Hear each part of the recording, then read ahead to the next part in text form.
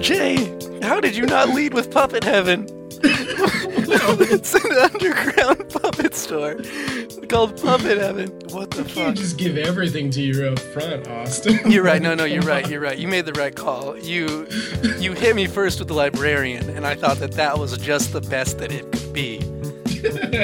And then immediately you showed me no. It gets so much better.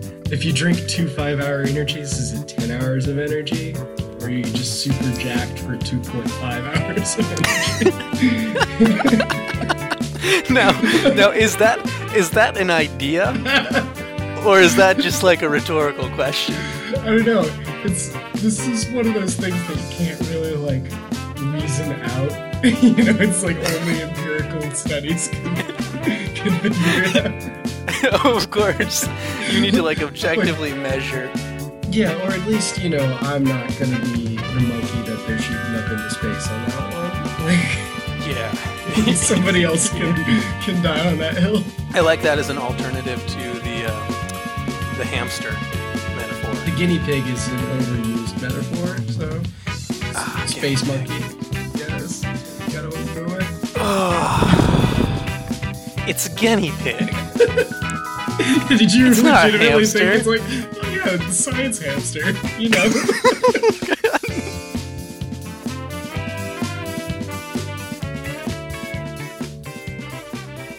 All right, Austin, pick us a path to go down, and we'll go down that fork to start, and then see where we veer from there. Okay.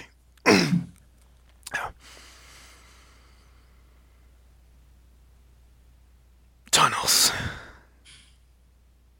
Tunnels. I like the Terminator, like dun dun dun dun tunnels. Tunnels.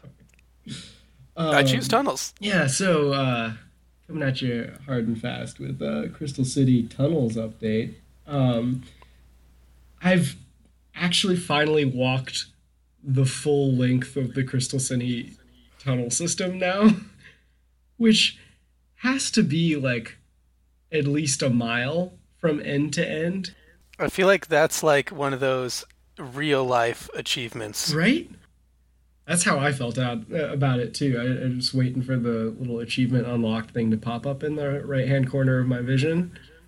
Exactly. Well, whatever alien is like piloting your body. Yeah. Got that. Yeah.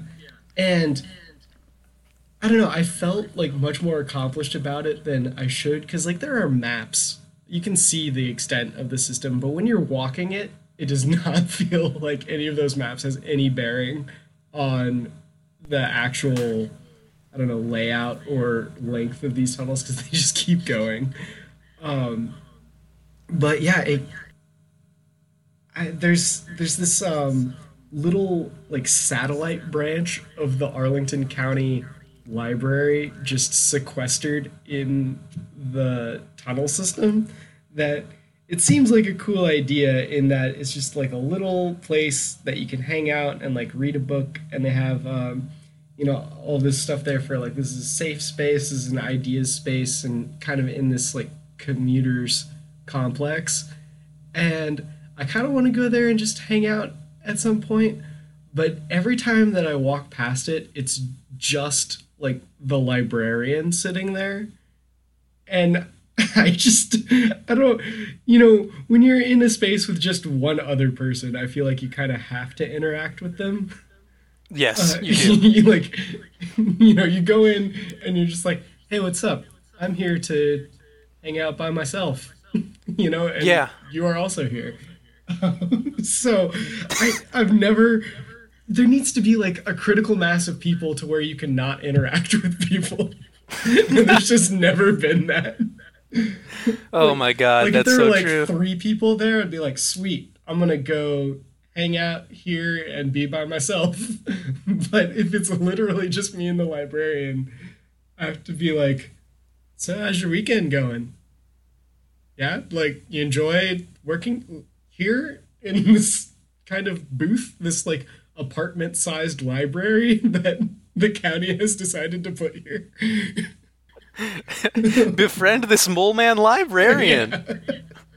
Befriend the guardian of the underground books. You know, that's Learn clearly his secrets. the choice. It's clearly the choice. I've just never, like, every time I walk past it, I'm like, oh, not today. You know, all of the 2 times that I've walked past it. Mm-hmm. Once when I was lost in the tunnel system, and now that I know where I am with my having, you know, charted the vast extent of its environs, I know where this particular quest marker lies. But I guess that's just a pending quest on my avatar's to-do sheet is befriend Mole Man Librarian.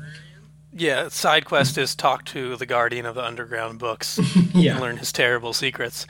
I think that you should hit him with something really hard, like right away. Like you should go in there and be like, "What are your ideas?" Yeah, this is Like, an idea give me space. an idea. Like, yeah. Yeah, exactly. It's an idea space. This is what it is advertised to be doing. So what ideas you got on offer? What you got on tap, barman? Exactly, and instantly, like, I just think he's gonna like let out this big sigh, like, he's just like, "Oh, finally!" And he's gonna pull out this like huge fucking binder full of ideas, and he's gonna just slap it on the desk, and he's gonna pull it open, and he's gonna leaf through, and he's gonna like slap his hand on a fresh idea, and it's gonna be something crazy like that you never thought of. Try this one on for size. Exactly. What if everybody had squid arms? What if exactly? Or he's like, 5 gum? What about 6 gum? Oh shit! If you drink 2 5-hour energies, is it 10 hours of energy? Or are you just super jacked for 2.5 hours of energy? Now, is that an idea? Or is that just like a rhetorical question? I don't know. This is one of those things that you can't really like reason out. You know, it's like only empirical studies can figure it out. Of course, you need to like objectively measure. Descartes sitting in his like sensory deprivation chamber is just pondering what happens when you drink 2 5-hour energies. He's gonna like logic his way to solving that one. That's the only way that you can do it. The only way. Oh my god. Huh. That's a great question too. Huh. Yeah, one that will probably remain unsolved. At least I'm not going to test it. You know what, Jay? I kind of think you just fucking die. Yeah. I kind of think you just have a heart attack. Any test where that's, you know, like a possibility, you know, especially when it's as dumb an idea, you know, for a goof like that. Like, I think we can leave this one unsolved. Yeah, that's an okay one not for science not to know. Really, there's some things that have to be outside of the scope of man's mind, or else everything will descend into chaos. Yeah, or at least, you know, I'm not going to be the monkey that they're shooting up into space on that one. Like, yeah. Somebody else can die on that hill. I like that as an alternative to the hamster metaphor. Yeah. You know, the monkey. The guinea pig is an overused metaphor, so... Space pig. Monkey. Yes, that's what we gotta go with. It's a guinea pig. Did you legitimately think it's like, oh yeah, the science hamster, you know? No, I didn't. I just... Oh, man. Damn it. That's okay. We'll get back on this horse and ride. Okay. So, you've gone through all of the tunnels, and you found this strange tunnel library. Have you found any other tunnel secrets? Any bodies, anything like that? No bodies. There's a post office also buried in the middle of the tunnels, which seems like the most inconvenient place to put it. It's so far away from the street. That is so strange. I feel like Crystal City is really trying to make this tunnel city happen. Yeah. And one wonders why. Yeah, like a good third of it is abandoned. Like there used to be shops there and there aren't anymore. And the shops that remain are all just very strange. There's one called Puppet Heaven. Oh no! That is the creepiest thing to walk past. Because, it's a store full of puppets. And also, the name implies that all these puppets have died and live here now. Oh my god. Jay, how did you not lead with Puppet Heaven? It's an underground puppet store called Puppet Heaven.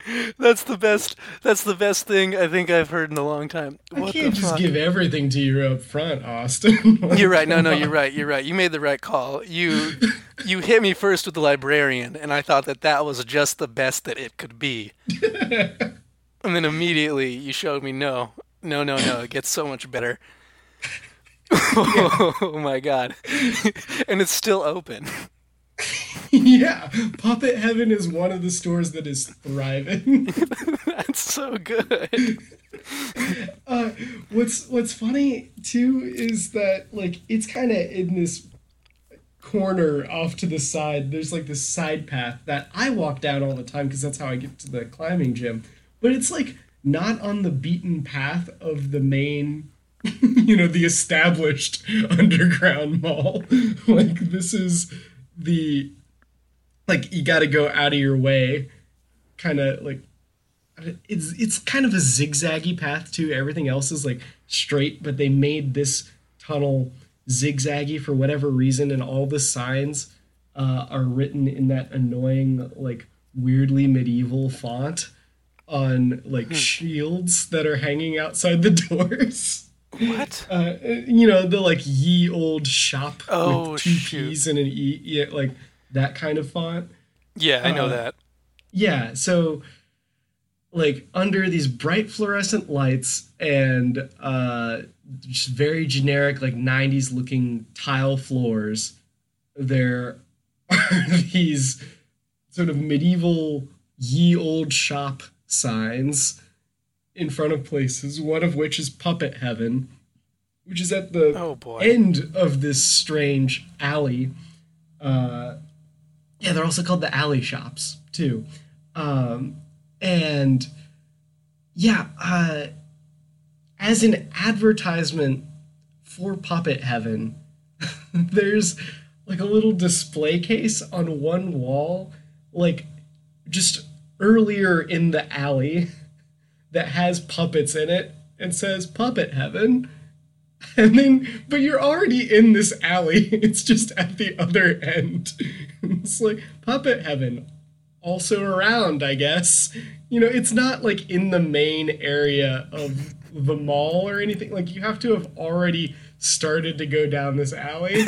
It's just the strangest spot for advertising this thing that's that's about 100 feet away.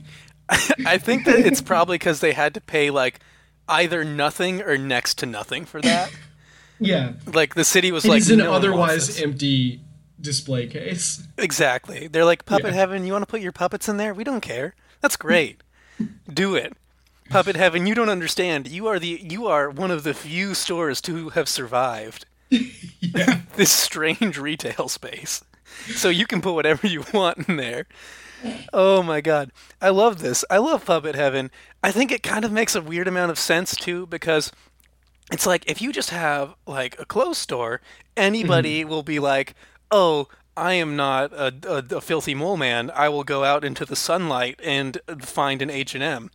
But if you have a puppet store that's so niche that people have to come to you, if someone wants a puppet, they got to go to Puppet Heaven or one of Puppet Heaven's competitors. Yeah, Puppet Purgatory.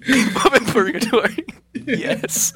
Puppet Purgatory, which is A, a lot less friendly, and B, could be in a whole different part of town. So it's all of a sudden you have this strange puppet dungeon called Puppet Heaven, and you have to go there. You just have to brave the tunnels for it.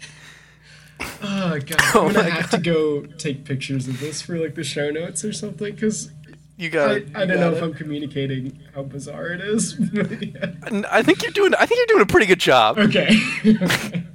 I think Puppet Heaven communicates how bizarre it is almost just by itself. Yeah. Though I still definitely want pictures. when you tell me there's an underground store called Puppet Heaven, I'm already bought in. I'm already there. I'm just thinking of like the Fallout games and their post-apocalyptic DC with like the Metro.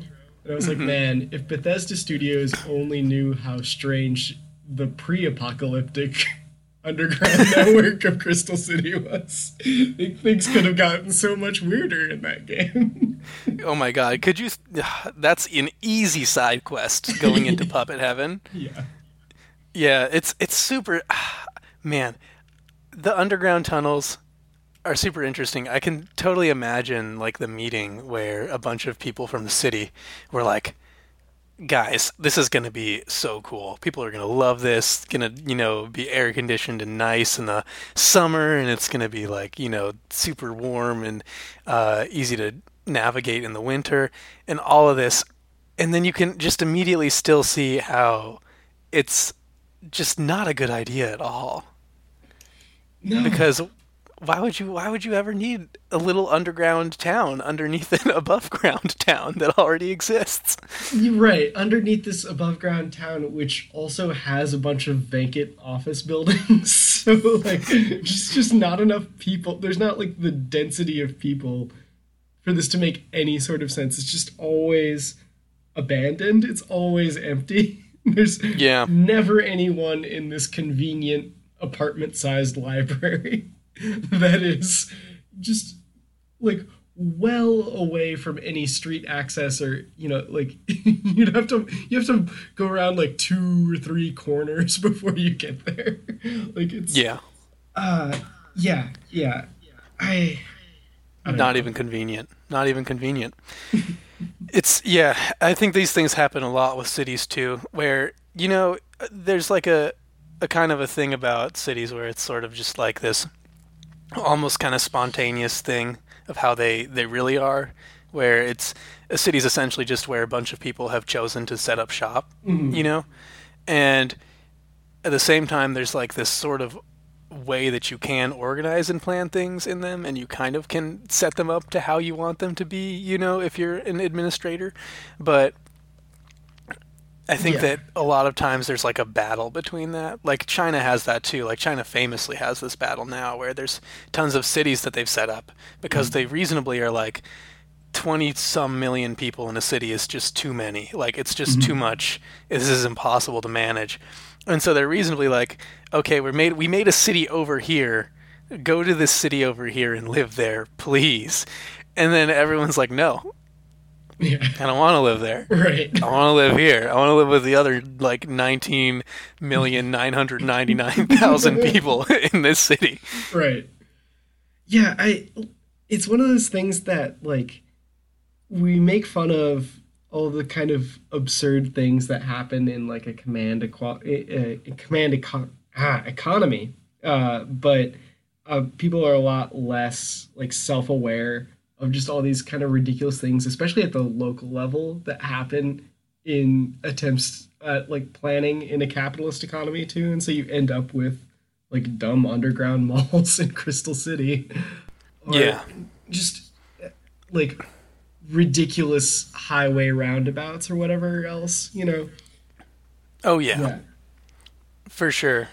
There's an Auntie Anne's pretzel shop, which is just like lets you know that it's a mall. Like right on the corner to go down the alley for the alley shops. And when they're in full operation, it's that like manufactured pretzel smell, like the kind of smell that smells like it's coming out of a can of Febreze that's labeled pretzel, but not like from any baking any real bread like doesn't make that smell. You know? Like when you go into a Subway and it's just that like Italian urban cheese smell that like no natural substance on the planet makes, but like whatever their bread is made out of makes when you heat it up. And it's a small confined underground space, so the smell is pretty strong, like right on the corner. And I always react to it like, I can tell that you want this smell to make me hungry, but it doesn't. Like, I can tell that that's the reaction that you're going for. But man, I just immediately, like, my body is like, what? No, no, I don't want that. Yeah, yeah, no, I know that feeling from pretty much, I think, every single airport, right? Yeah, Like, yeah. With the Cinnabon, Cinnabon's the exact same. yeah, Yeah. and it's just nuts where it's like you smell it, and only if you have that desperation hunger, Yeah. like that true, deep, real hunger where you need to eat, are you gonna get that that shit? Otherwise, there's just no way. There's really just no way. Yeah. Oh God, I know that feeling so well. It's just the more that you talk about this strange underground village, the more like almost kind of hypnotically sad it is. And frankly, the more like I want to see it, the more I just want to see this strange, like mostly abandoned network of tunnels that some people are still fighting for. Yeah. Ever since you took me on that pilgrimage to the Mall of America, I just Mm, consider all other malls in comparison to this shopping mecca. yes. And I just really enjoy walking through this strange, like, decrepit underground dystopia of an attempt at a shopping center that I live next to. Because there's also the Pentagon City Mall, like, very close by, like a pretty successful mall that is also it's also like very explicitly catering to Chinese tourists now. Hmm. Like the other day, I walked in, and as you walk into the mall, there's a sign in just Chinese, like after you walk in the front door. And I Oh was like, wow. wow, I never thought I would actually live in like Blade Runner, but this is kind of what it feels like. It's just very, okay. Like, yeah, Yeah, it's interesting. Uh, dude. it's really interesting to see. That's a mad current in sci-fi because we just have to come back to sci-fi at some point. Oh, But absolutely. that's a mad current in sci-fi. The like constant like, oh yeah, the Asians have like caught up now, and welcome to like a bunch of signs being in an Asian language. You Yeah, know, I yeah, always think it's interesting. It's it probably is too just because of how like alien it looks, where you're like, oh yeah, that's a totally different alphabet and system than what is normal. But I also feel like it's always that like weird American.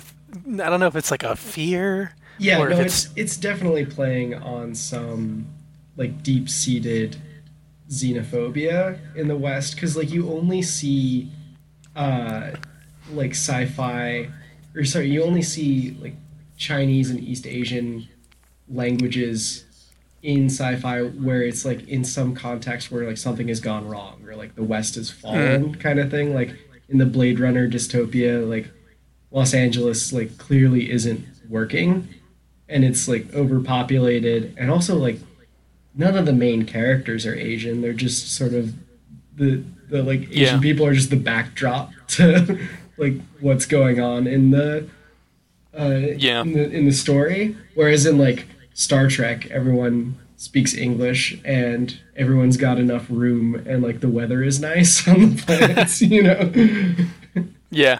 No, you're totally right. I didn't think about that, but it's absolutely true. I used to give Firefly a ton of crap for it. I mean, I still do, where they Mhm. have like the alliance, and it's this Yeah. thing where the U.S. and China were like, "What if we work together to just like subjugate the whole world?" And Man, they a brighter future. exactly, and they like shook hands on it and did it, and all throughout, basically, you see like random little bits of like East Asian culture that's like not even really present in China today, but like was present a while ago, like courtesans and shit, and Yeah. like Yeah. and like the terrorist roofs, which I mean, do granted like still exist and everything, but as does like just fucking modern architecture of other styles. But like they would have those kind of things, and then they would never have any Asian person like in any position of note, Right. or like use Chinese for anything other than like swearing to dodge censors. And it's like, I don't know, dog. Like I think it would go a little deeper than that in terms of world Right. building. Yeah. Right. Yeah, I mean, So- some of those things are just kind of like sloppy world building. I think Firefly did it a little bit better than like the original Blade Runner. I'm trying to think of like some other like cyberpunk kind of stories, because at least it's not like, I don't know. It always felt like more of a backdrop and not kind of. It didn't have like the same kind of sinister connotations of like, yeah, this world is bad, and here's how you know Yeah. it's bad. Yeah.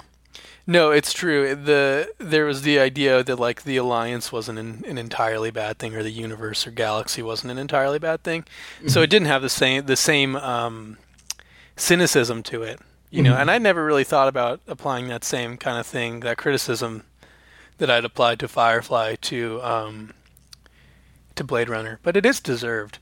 Blade Runner does do that, where it's like, why are there why are these Asian signs here? But there are no Asians here.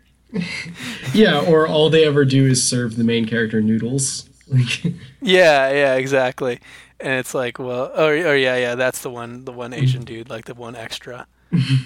Yeah, and you'd think that like to have signs catering to this population, they would certainly need more like general wealth. That's an interesting one. Another interesting thing I was thinking of again was this librarian. okay. Because my mind has trouble turning away from him. Yeah. I was thinking that one big thing that his notebook would be full of would be just all these ideas about mole men and underground societies. You know, life imitates art. Yeah, boy does it. Boy does it. Yeah, so I was definitely thinking about that, and I don't know what ideas necessarily there are to have about all of that, which is even more why a conversation with him would be so intriguing, because I'm sure that he could open my eyes to a lot of interesting ideas about underground life and how to make up for a lack of sun and like vitamin D lamps and things. And then I also kind of thought about like the librarian and like this job and how this job interacts with his life, and like if it's a volunteer position or if he is earnestly paid for this, and then he like comes back to his loving family, and his wife is like, how was your time in the tunnels? And the librarian just like sighs and shakes his head and says, lonely. And then he like sits under a vitamin D lamp for like an hour before he's up enough to talk to anybody. Yeah. It certainly seems like the kind of job that would be very lonely, or I don't know, would be useful to have if you needed the time to do something else. Like how Einstein worked in a patent office just to like pay the bills while he spent his time at work actually writing the theory of relativity. Yeah, exactly. Maybe that's what he's doing. Maybe this guy's the next, like, he's not going to be thinking about what's above, right? Like what's in space. His mind is really on what's below. It's just all in the tunnels. It's his mind is in the tunnels, and he's got a mad theory coming up about mole men and underground life, and it's going to shock the world. All right. Well, for future follow-up, I will go and interact with this person, whoever's on duty at the desk, and we'll see how the conversation goes when I bring up mole people. Yes, good, Jay. Good. Let me know how this goes. I'm very excited. Oh my gosh. Oh, yeah. Hopefully that librarian is enjoying that job. I mean, it's probably pretty chill. Yeah. But maybe he is just talking to his wife about how much he just hopes that this one dude with glasses who keeps walking by will come in and talk with him. Yeah, I hope I'm not robbing someone of personal interaction. I don't know. I sincerely doubt I played that critical of a role in anyone else's narrative. No, I'm pretty sure. I'm pretty sure that it's that important. Yeah, I'm the main character in everybody's story, not just mine. Yep, that's right. That's why your name's first in the podcast listing. Yeah, exactly. It's like a Truman Show thing, like Mm, there are cameras on you. I'm a paid actor. yeah, well, that your life makes a lot more sense if it's all been some weird community theater art piece. Yeah, doesn't it? Yeah. Yeah, I also really enjoy the idea of Puppet Heaven a whole lot. And also the fact that the Auntie Anne's is nearby, so you Yeah. sort of walk through this like pretzel smell hell before you're allowed to get to the Puppet Heaven. Right. And have you been into Puppet Heaven, or have you just been No, like, I've walked by Puppet. I've never been brave enough to walk into Puppet Heaven because all the puppets are staring at you as you walk by. Like they're set up in just oh, rows and rows and rows. yeah, Like it's a very well stocked store. Let me say that. Like you can't see the walls because there are so many puppets on them. So, I don't know. You might die. Yeah, yeah. Again, I'll go on a fact finding mission. I don't know how much I want to interact with the proprietors of Puppet Heaven. that's really fair. That sounds pretty terrifying. That sounds like a place where like you go in and they have this setup where they're pretty nice. They're like almost cloyingly nice, and they're like, buy a puppet, buy a puppet. Look at all these puppets that we have. Like look at them. They're so beautiful. Buy my beautiful puppets. And they're like kind of a little destitute and desperate. And then you walk out and you're like, I don't want to buy a puppet, and you leave. And if you show like the slightest sign of rudeness, they hit you with a sort of a strange puppet curse. Yeah, I thought you were gonna go with like I'm sent down a trap door into another system of tunnels below this one Oh where wow. the librarian is like, "Yep, that's him," and they're all there's this underground community of mole people that are dressed up as humans, but I have been sucked Venus flytrap like into the mystery of the tunnels that Yeah. will now consume, for my hubris in trying to discover the true nature of this strange honeypot that Hmm. only entices certain types of people who want to pull at the thread of a mystery. Yeah. And for that desire, I am now trapped. Right. Like I you dig must too toil deep. away in puppet creation below puppet heaven Exactly. forever. In puppet Yeah, hell. yeah, See, it's like you dug too deep, and now you're gonna become a puppet. yeah. And then They turn you I, into a puppet. I too am one of the ones that is sitting on the walls, Yeah. watching the pedestrians go by. Yeah. You notice how all the puppets are like super lifelike, and then you realize, way too late, the reason why. Oh, And then well, there's the plot of our next magical realism story. Oh yeah, 100%. This is becoming a short story. See, and I think like the act two is like that. I go there because I'm like, oh, Jay hasn't talked to me at all about like doing the next episode ever since he was talking about the follow up. Like what happened? And I'm like I'm reaching out to all of our friends in DC. And I'm like, what's going on? Where's Jay? Where's Jay? And everyone's like, we haven't seen him. Like, we're super worried. And then I go there, I fly in, I go to the underground mall myself, and I see like there's this puppet that looks just like you, and I have to like play it super cool, and it's super tense. Like they're staring at me, they're inspecting my motives. They're like, what's this guy about? And I have to like play it super cool, and then I have to like buy your puppet, and then I have to take it to perhaps another underground mall. I don't know where exactly yet. I haven't worked that out, Right. but another gypsy of some sort, and restore your body.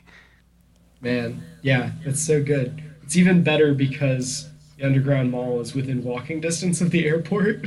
So Oh you could shit! dramatically like get off the plane and like run over to Puppet Heaven. Oh my god! I could. I'm a stone's throw away from Puppet Heaven. Yeah.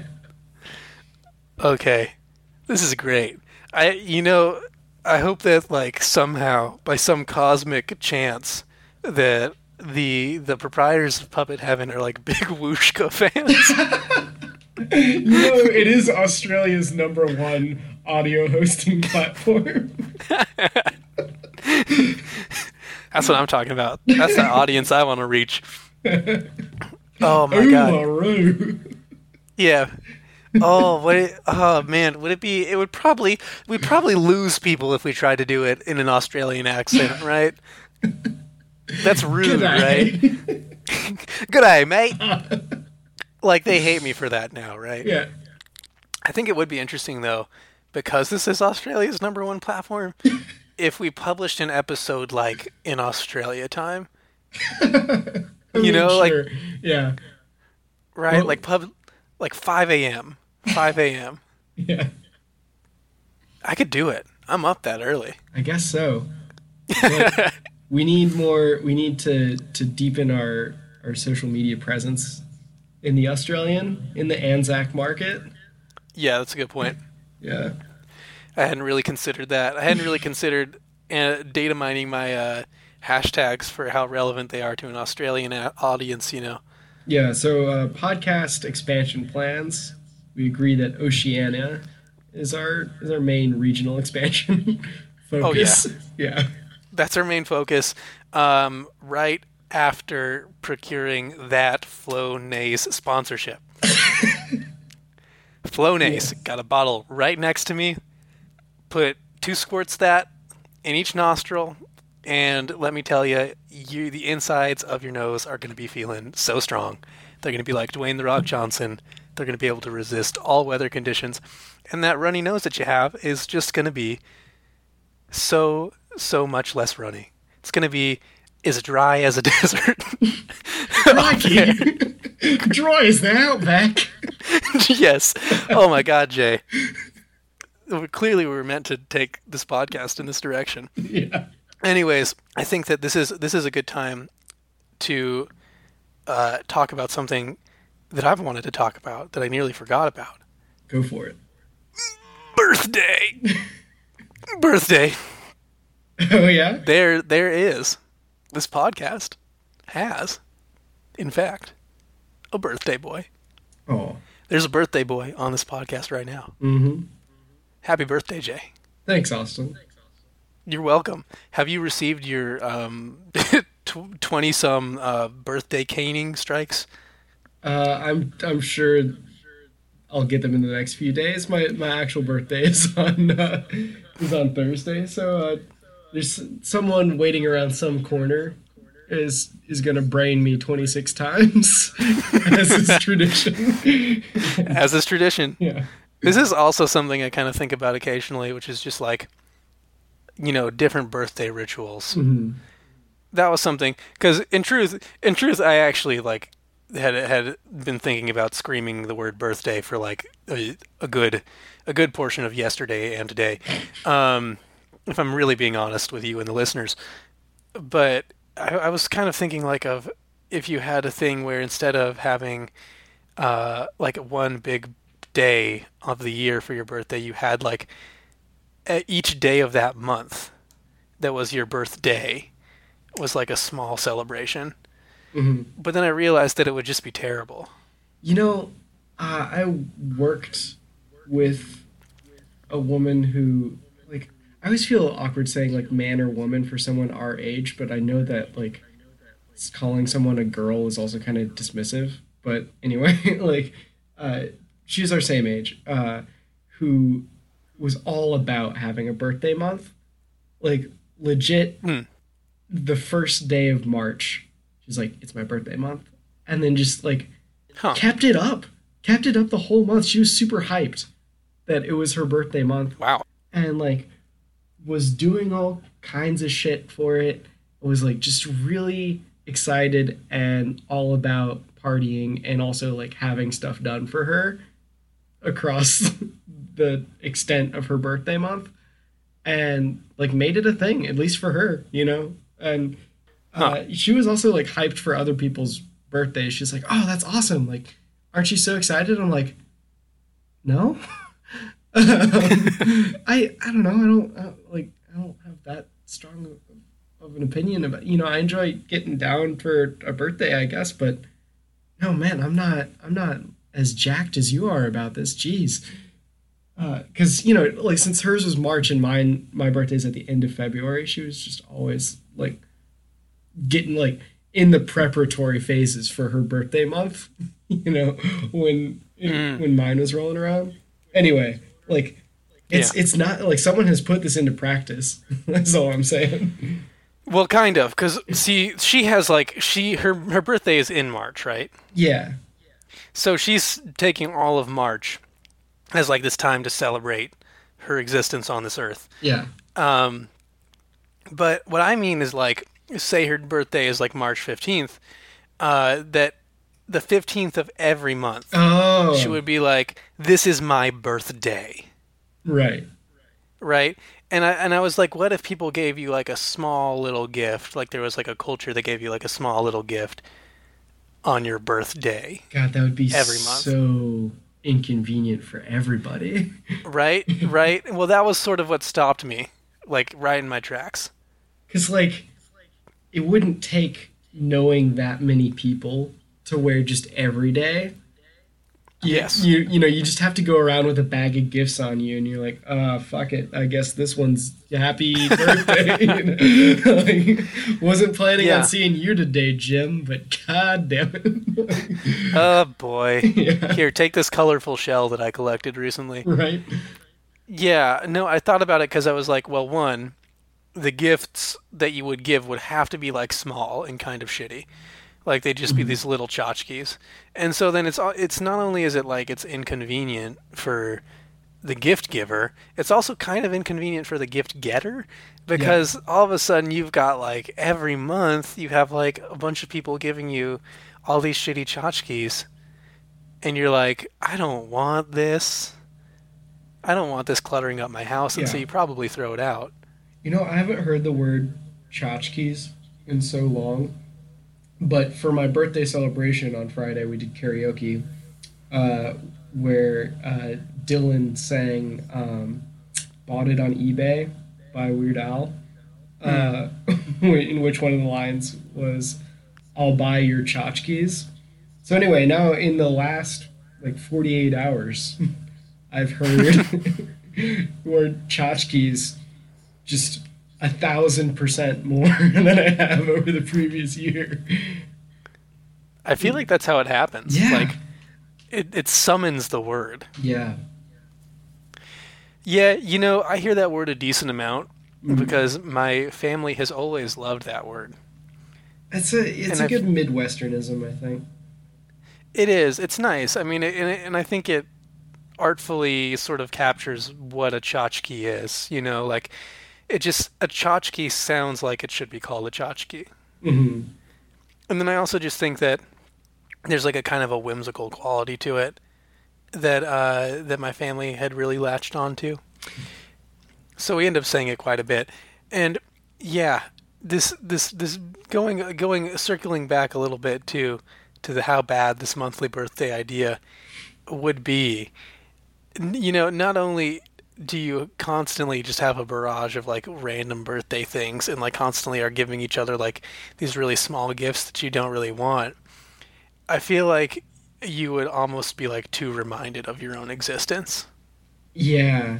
It's more like a ticking clock then. Yeah. Once a year, which is already like a pretty frequent reminder, Yeah. But it's long enough for you to not think about it in between. But yeah, every month you're just like, God, I just had one of these. Right. Yeah. It hits you every single time that you're gradually aging and dying. Yeah. That was sort of what derailed that hypothetical in my head, because I was like, oh, I'm going to hit Jay with this question. And then I realized it was very much like a chat pack question. Mm-hmm. and that it can only really go so far. Well, and you could add it to your youth pastor questions, I guess. Exactly. Oh, that's exactly what I mean. Yeah. I will for when I eventually become a youth pastor. Yeah, well, so when we move to Oceania, yes, you'll take next steps.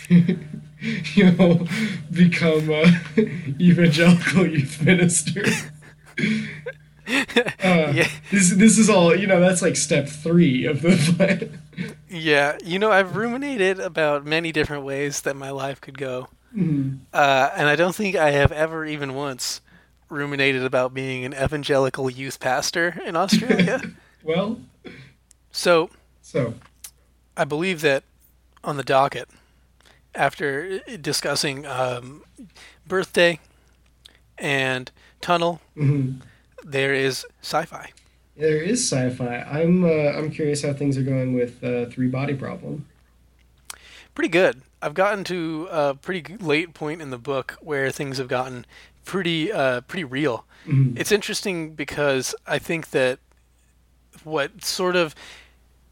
I think it's weird in general that I'm going to talk about this book in the way I'm going to talk about it, because I'm immediately going to jump to a negative, even though I like this book a lot. I'm the same way with stuff that I like. Sorry. Yeah. Right. Well, no, and that's the thing, because I feel like it's like when it's something that I like a decent amount or a pretty good amount, I think, okay, there's so much like that's good that like this like 2 or 3 bad things almost like stick out more, or I can like identify them more easily. In Three Body Problems case, I feel like, man, I just don't like science and engineering nearly as much as the author does. And sometimes I really notice it, because he'll go on for like pages about this science idea or this engineering idea, and about like all its implications, and I'm like, oh boy, here we go. Time to learn the ins and out of radio transmitters. And I'm kind of just like sitting there, and luckily he has a pretty good command of pacing, so he's not going to do this for like 10 pages. Like you'll get it for like, I don't know, maybe 2 is probably the longest that'll go on, and then he'll snap back to the story.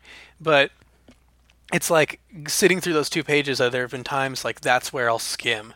And I'll just start to skim through all the technical specifications and the stuff he's telling me about, like wires, to just get to whatever the implication is, whatever the main idea of this astrophysics lesson is, which is interesting and like comparatively different than, say, like Hyperion, where I think that the guy in Hyperion is really concerned with different issues. And for the most part, they're issues that like I'm more interested in, like societal or things like that, except in the case of how much he fucking loved Keats. Yeah. Which I did skim through at times, or sometimes just glaze over. Yeah. In, I think the 3rd book in the series for Three Body Problem, there is like a whole chapter on they're going to send like a probe towards the Trisolarans, and they need it to get there faster. So they're trying to come up with ways of accelerating an object really quickly, like with current technology. And so, you get the discussion of a bunch of different proposals. Then the one that they go with is a solar sail that they're setting up like nuclear bombs in a path to where they set it off behind the sail each time, and it gradually accelerates it faster and faster. And in order to get it up to a fraction of light speed, the mass that they're accelerating has to be super small. So there's just this discussion of like the thrust weight ratio and how much they need to get the mass that they're accelerating down to where they can get it up to, whatever 10% of light speed. And so that is just a long digression that takes place in that book. And also, like, they were going to try and send a person, and then they can't send that much weight. And so they're like, we'll send them a brain. Just a brain. Oh my God. Yeah. Yeah, that seems very sci-fi, and I'm happy to. I think that's what's interesting about Three Body Problem too, because it starts off from that point of kind of groundedness, where it's like, oh yeah, I kind of get the idea of like, general space travel and like nuclear weapons and stuff like Mhm. that, and then it's like, okay, now we're using that to launch a brain into space. Yeah. Which is where I buy in and where I really trust the book too, because I'm like, okay, we're gonna get to a point that's like gnarly at some Yeah. point here.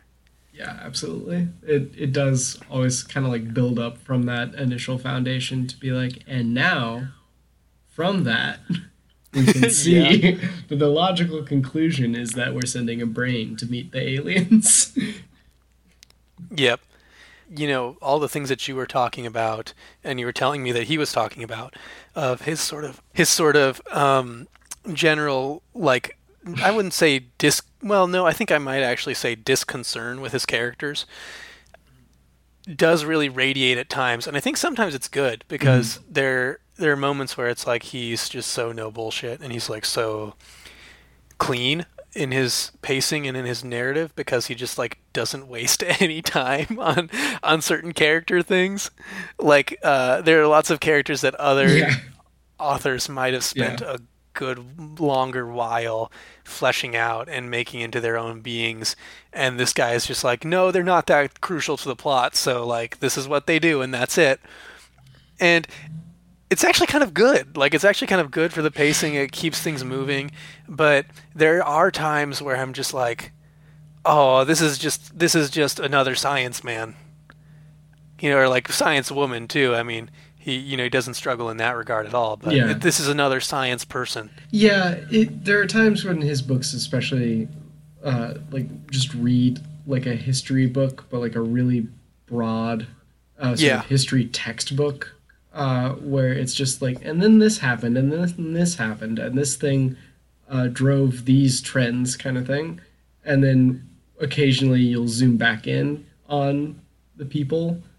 But I mean, the nice thing about his disconnectedness from his characters is like he'll just kill people off. He's like, yeah, that person died.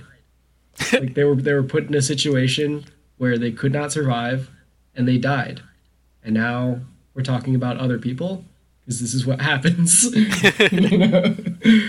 yeah, yeah. No, and that's exactly what I mean. He does not mind just moving on. He doesn't mind just okay, whatever. But that person died or whatever. Yeah, This he person's not that follows important. through on like the consequences of or whatever the implications of whatever his thoughts are. And there's no like Deus Ex Machina of like, and then the character was saved from the volcano at the last moment. And it's like, no, and then the death squads came and yeah, they got shot.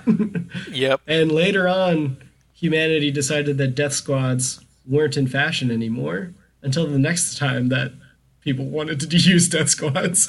Like that's where I think some of the I don't know the Chinese nature of his perspective comes in, where he sees like liberal values as very sort of like situational, Mm. and not kind of I don't know like an ideal that gets striven towards, but just like, oh well, there are times when it's convenient enough to where you can have like enough liberties and creature comforts and everything, but when the rubber meets the road, then like this totalitarian system just immediately emerges, Yeah. and and maybe there's some resistance to it, but it's never anything meaningful. There's no like meaningful like human spirit to be rescued by that. It's just like, nope, we all need to get on one train right now, and anybody who's not is getting shot, and that's how it's going. Here we go. Yeah.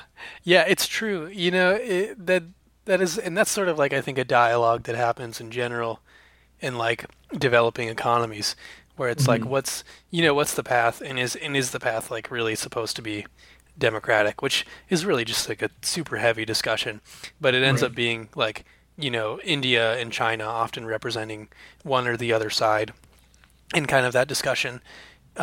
I think almost more externally than within each country, but it does happen within the countries too, for sure. True. Yeah, another thing that I thought was interesting the further along that I've gotten. So, who do you think is the protagonist of the book? Do you think it's the old woman, or do you think it's Professor Wong? It's definitely Professor Wong.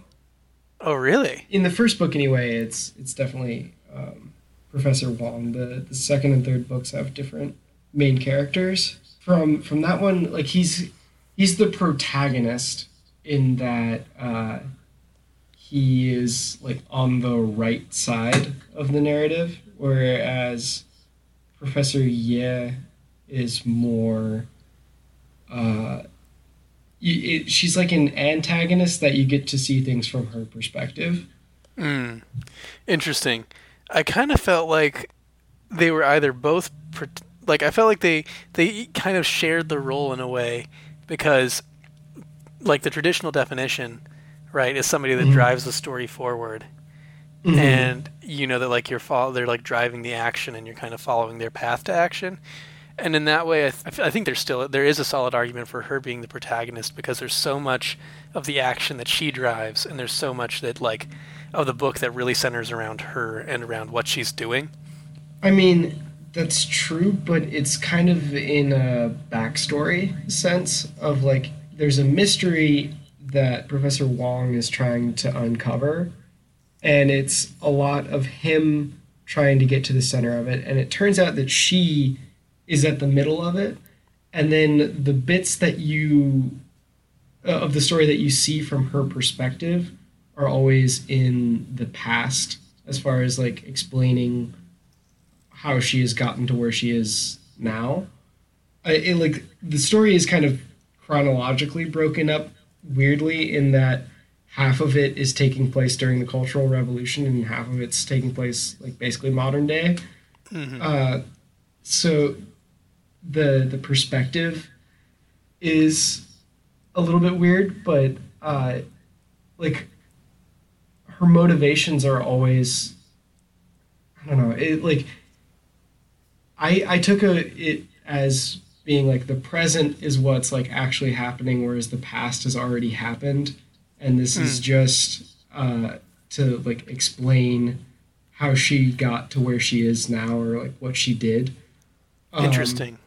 But it's, you know, you don't really see her story from her perspective, like through the whole of it. You just see like the main, you know, foundational bits of like, here's why like she sent this message and how she set up this organization and stuff like that. But it's all from like Wong's perspective of like getting deeper and deeper into this conspiracy of like why scientists are being murdered. And I think like why particle physics doesn't seem to make sense anymore. Yeah, well, I do agree that like a lot of the core conceit and how the book brings you in is solving the strange mystery of what's going on with these scientists. But I feel like one of the things that really almost makes her a protagonist in my mind is the fact that you do really get her perspective, and that the story really proceeds because of like the things that she does and has done. Like Wong's important for making the story proceed too, in a sense, but like the main like battle and the main principles that you explore and the main questions that you have to answer, or that the book asks you to answer, really I think come up because of her, because of Professor Ye rather than Professor Wong, which is what makes me often think of her as at least like being up there with him, like at least both of them being protagonists. He spends so much time showing you her perspective and spends so much time like showing you how she did things, that to me it really feels like it's her story as well. Yeah, she's definitely like one of the driving characters, you know, like very central, but I don't know, she's clearly not like a hero from my reading of the story. No, I don't think so either. Yeah, she's more of like a tragic figure. whereas I think like Wong always has like the right motivations, but some of Cixin Liu's like determinism shows through in that the two characters are from like two very different times, and they're very much like products of their times.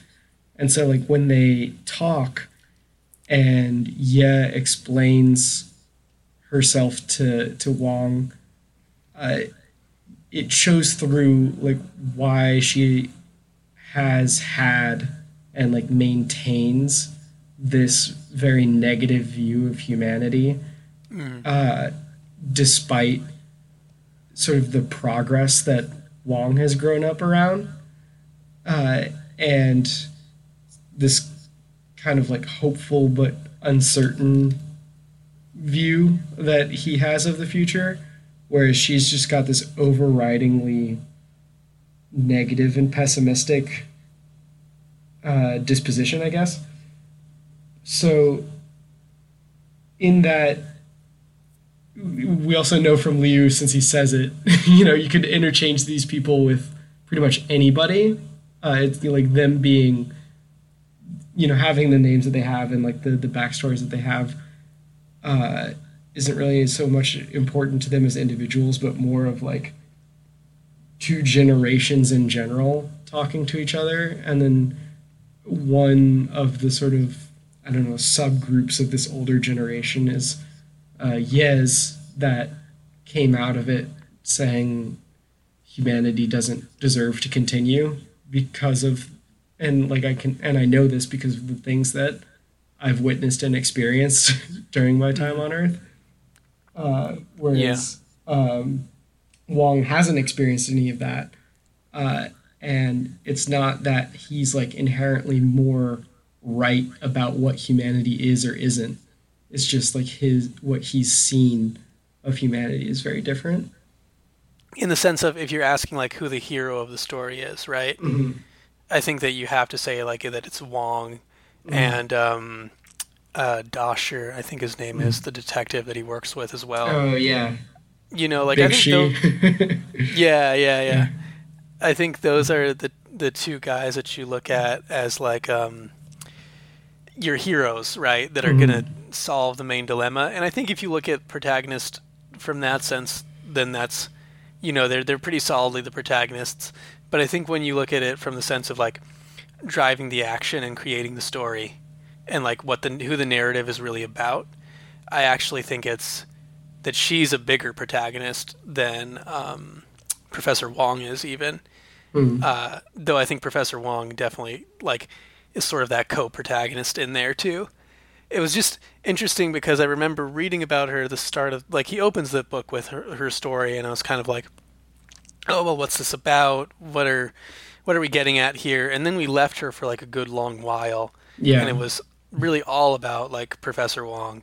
And then like you start to return to her, and again Professor Wong is like way in the backseat, So it becomes a very interesting story in terms of like who you're supposed to be like following and who you're supposed to be interested in. And it also, I think, really does get back to how much he's just like, yeah, my characters are just for the ideas and for the plot. Like, they're the vehicles for that. Because it really is much more like you're saying, two generations battling, like pessimism and optimism battling, and just different viewpoints of humanity battling, rather than really like these two characters battling, because the author's willing to like be like, oh yeah, forget about that other character that I was telling you about for 100 pages. Now it's about this one. Right. Yeah, it's definitely more sort of, I don't know, like a Socratic stand-in of like, we're gonna have these two worldviews go against each other, and then they've got to be personified by these two like very intellectual people. Mm-hmm. It's like that, like we were saying of the classic sci-fi of these these like two intellectual forces meeting together and being like, no, it's this thing, no, it's that thing, and then like one wins or loses or whatever based off of what the author believes it is. Yeah, though I don't think like Liu really like moralizes that much. No, me neither. He like follows through on the consequences of whatever the sort of defining mentality of the time is. And especially as he gets like more speculative in sort of the future books, he's just like, yeah, and because of these trends, like men in the future dress super effeminately. And it's just like, oh, okay. But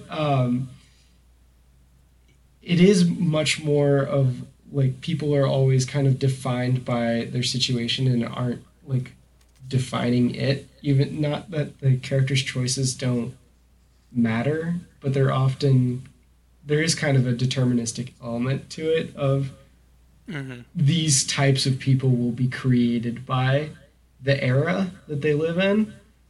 And then like later on in the books, one big sort of cleavage in society is because people can go into hibernation and have be like cryogenically preserved and woken up later. You have people from multiple different eras like existing simultaneously, and so there are all these different sets of moral values, or that like they know that they need to retain like certain bits of expertise or like ideological fortitude that they're not going to have in the future.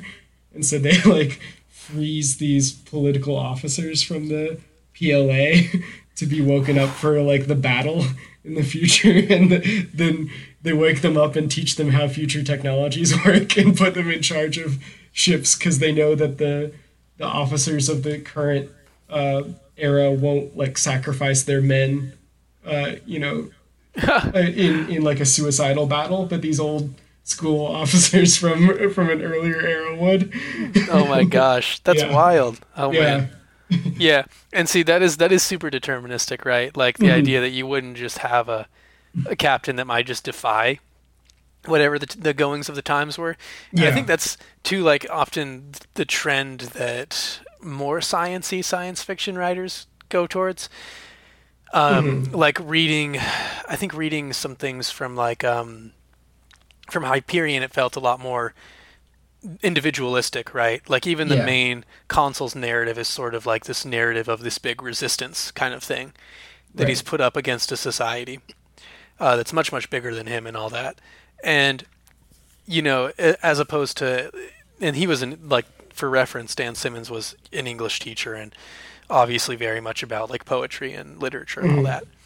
And then comparatively, when you get to some of these like bigger sciencey people, I think there's that element of, okay, this is the science behind people, with Cixin Liu, I think it's like very, like it's weird because it's subtle.